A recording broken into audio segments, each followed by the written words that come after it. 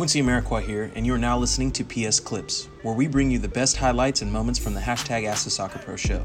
You can subscribe to listen to more clips, this full episode, and all our other Perfect Soccer radio shows over at perfectsoccerskills.com/radio.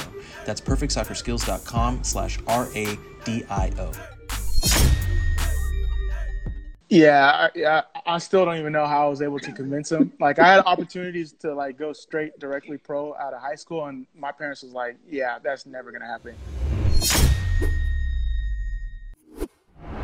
Before I went over to the next one, so you did leave college early. You were there for a year, and I know you have Nigerian background, as do I. How did that conversation even get approved in your household for you to no longer pursue your education, to pursue a professional career? Yeah, I still don't even know how I was able to convince him. Like, I had opportunities to go straight directly pro out of high school, and my parents was like, "Yeah, that's never gonna happen." So once I got to UCLA, I convinced them. I convinced them to let me go to UCLA instead of Stanford or Ivy League. You know how it is. You're going to college for school, not soccer. So once the opportunity presented itself that, I was signing a Generation Adidas contract, I was going to get compensated pretty well, and most importantly, have the opportunity to, continue my education through the Generation Adidas pathway where they reimburse you for school. Yep. I just have to promise my parents, specifically my mom, I'm going to finish school, and it's not going to be after my career is done. I'm going to do it while I'm playing. So once she said that, once my agent and team was able to convince my parents of the benefits of going when the strike while the iron is hot instead of waiting, you might get injured and stuff like that, and the concept of your education is always going to be there. They got around it. They were able to get around it. I still don't think they were fans of it, but they were able to let it happen. Got you. No,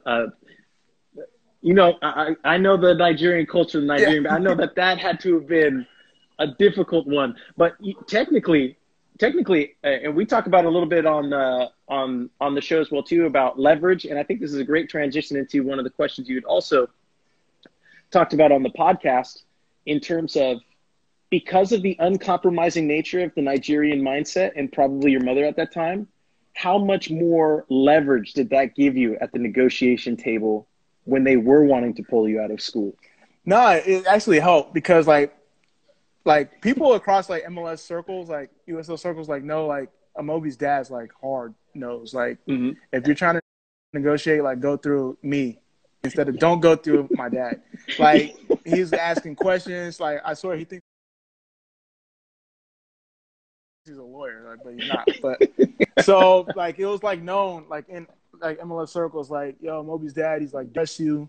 So you're going to have to come with something to get him to agree. So we were able to use that leverage, and because I was a freshman coming out, the Generation Adidas money was going to be more because I'm losing more eligibility or more years of service. So it helped. It was a blessing, and it helped me.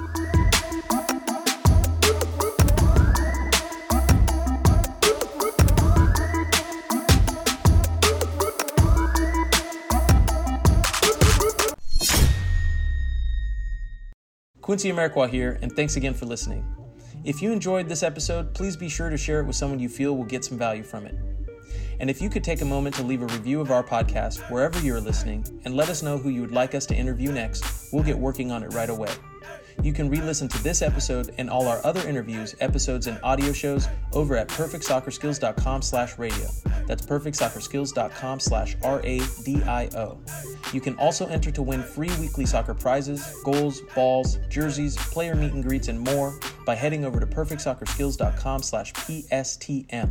That's perfectsoccerskills.com/PSTM to enter to win for free today. Thanks again, and see you guys in the next episode.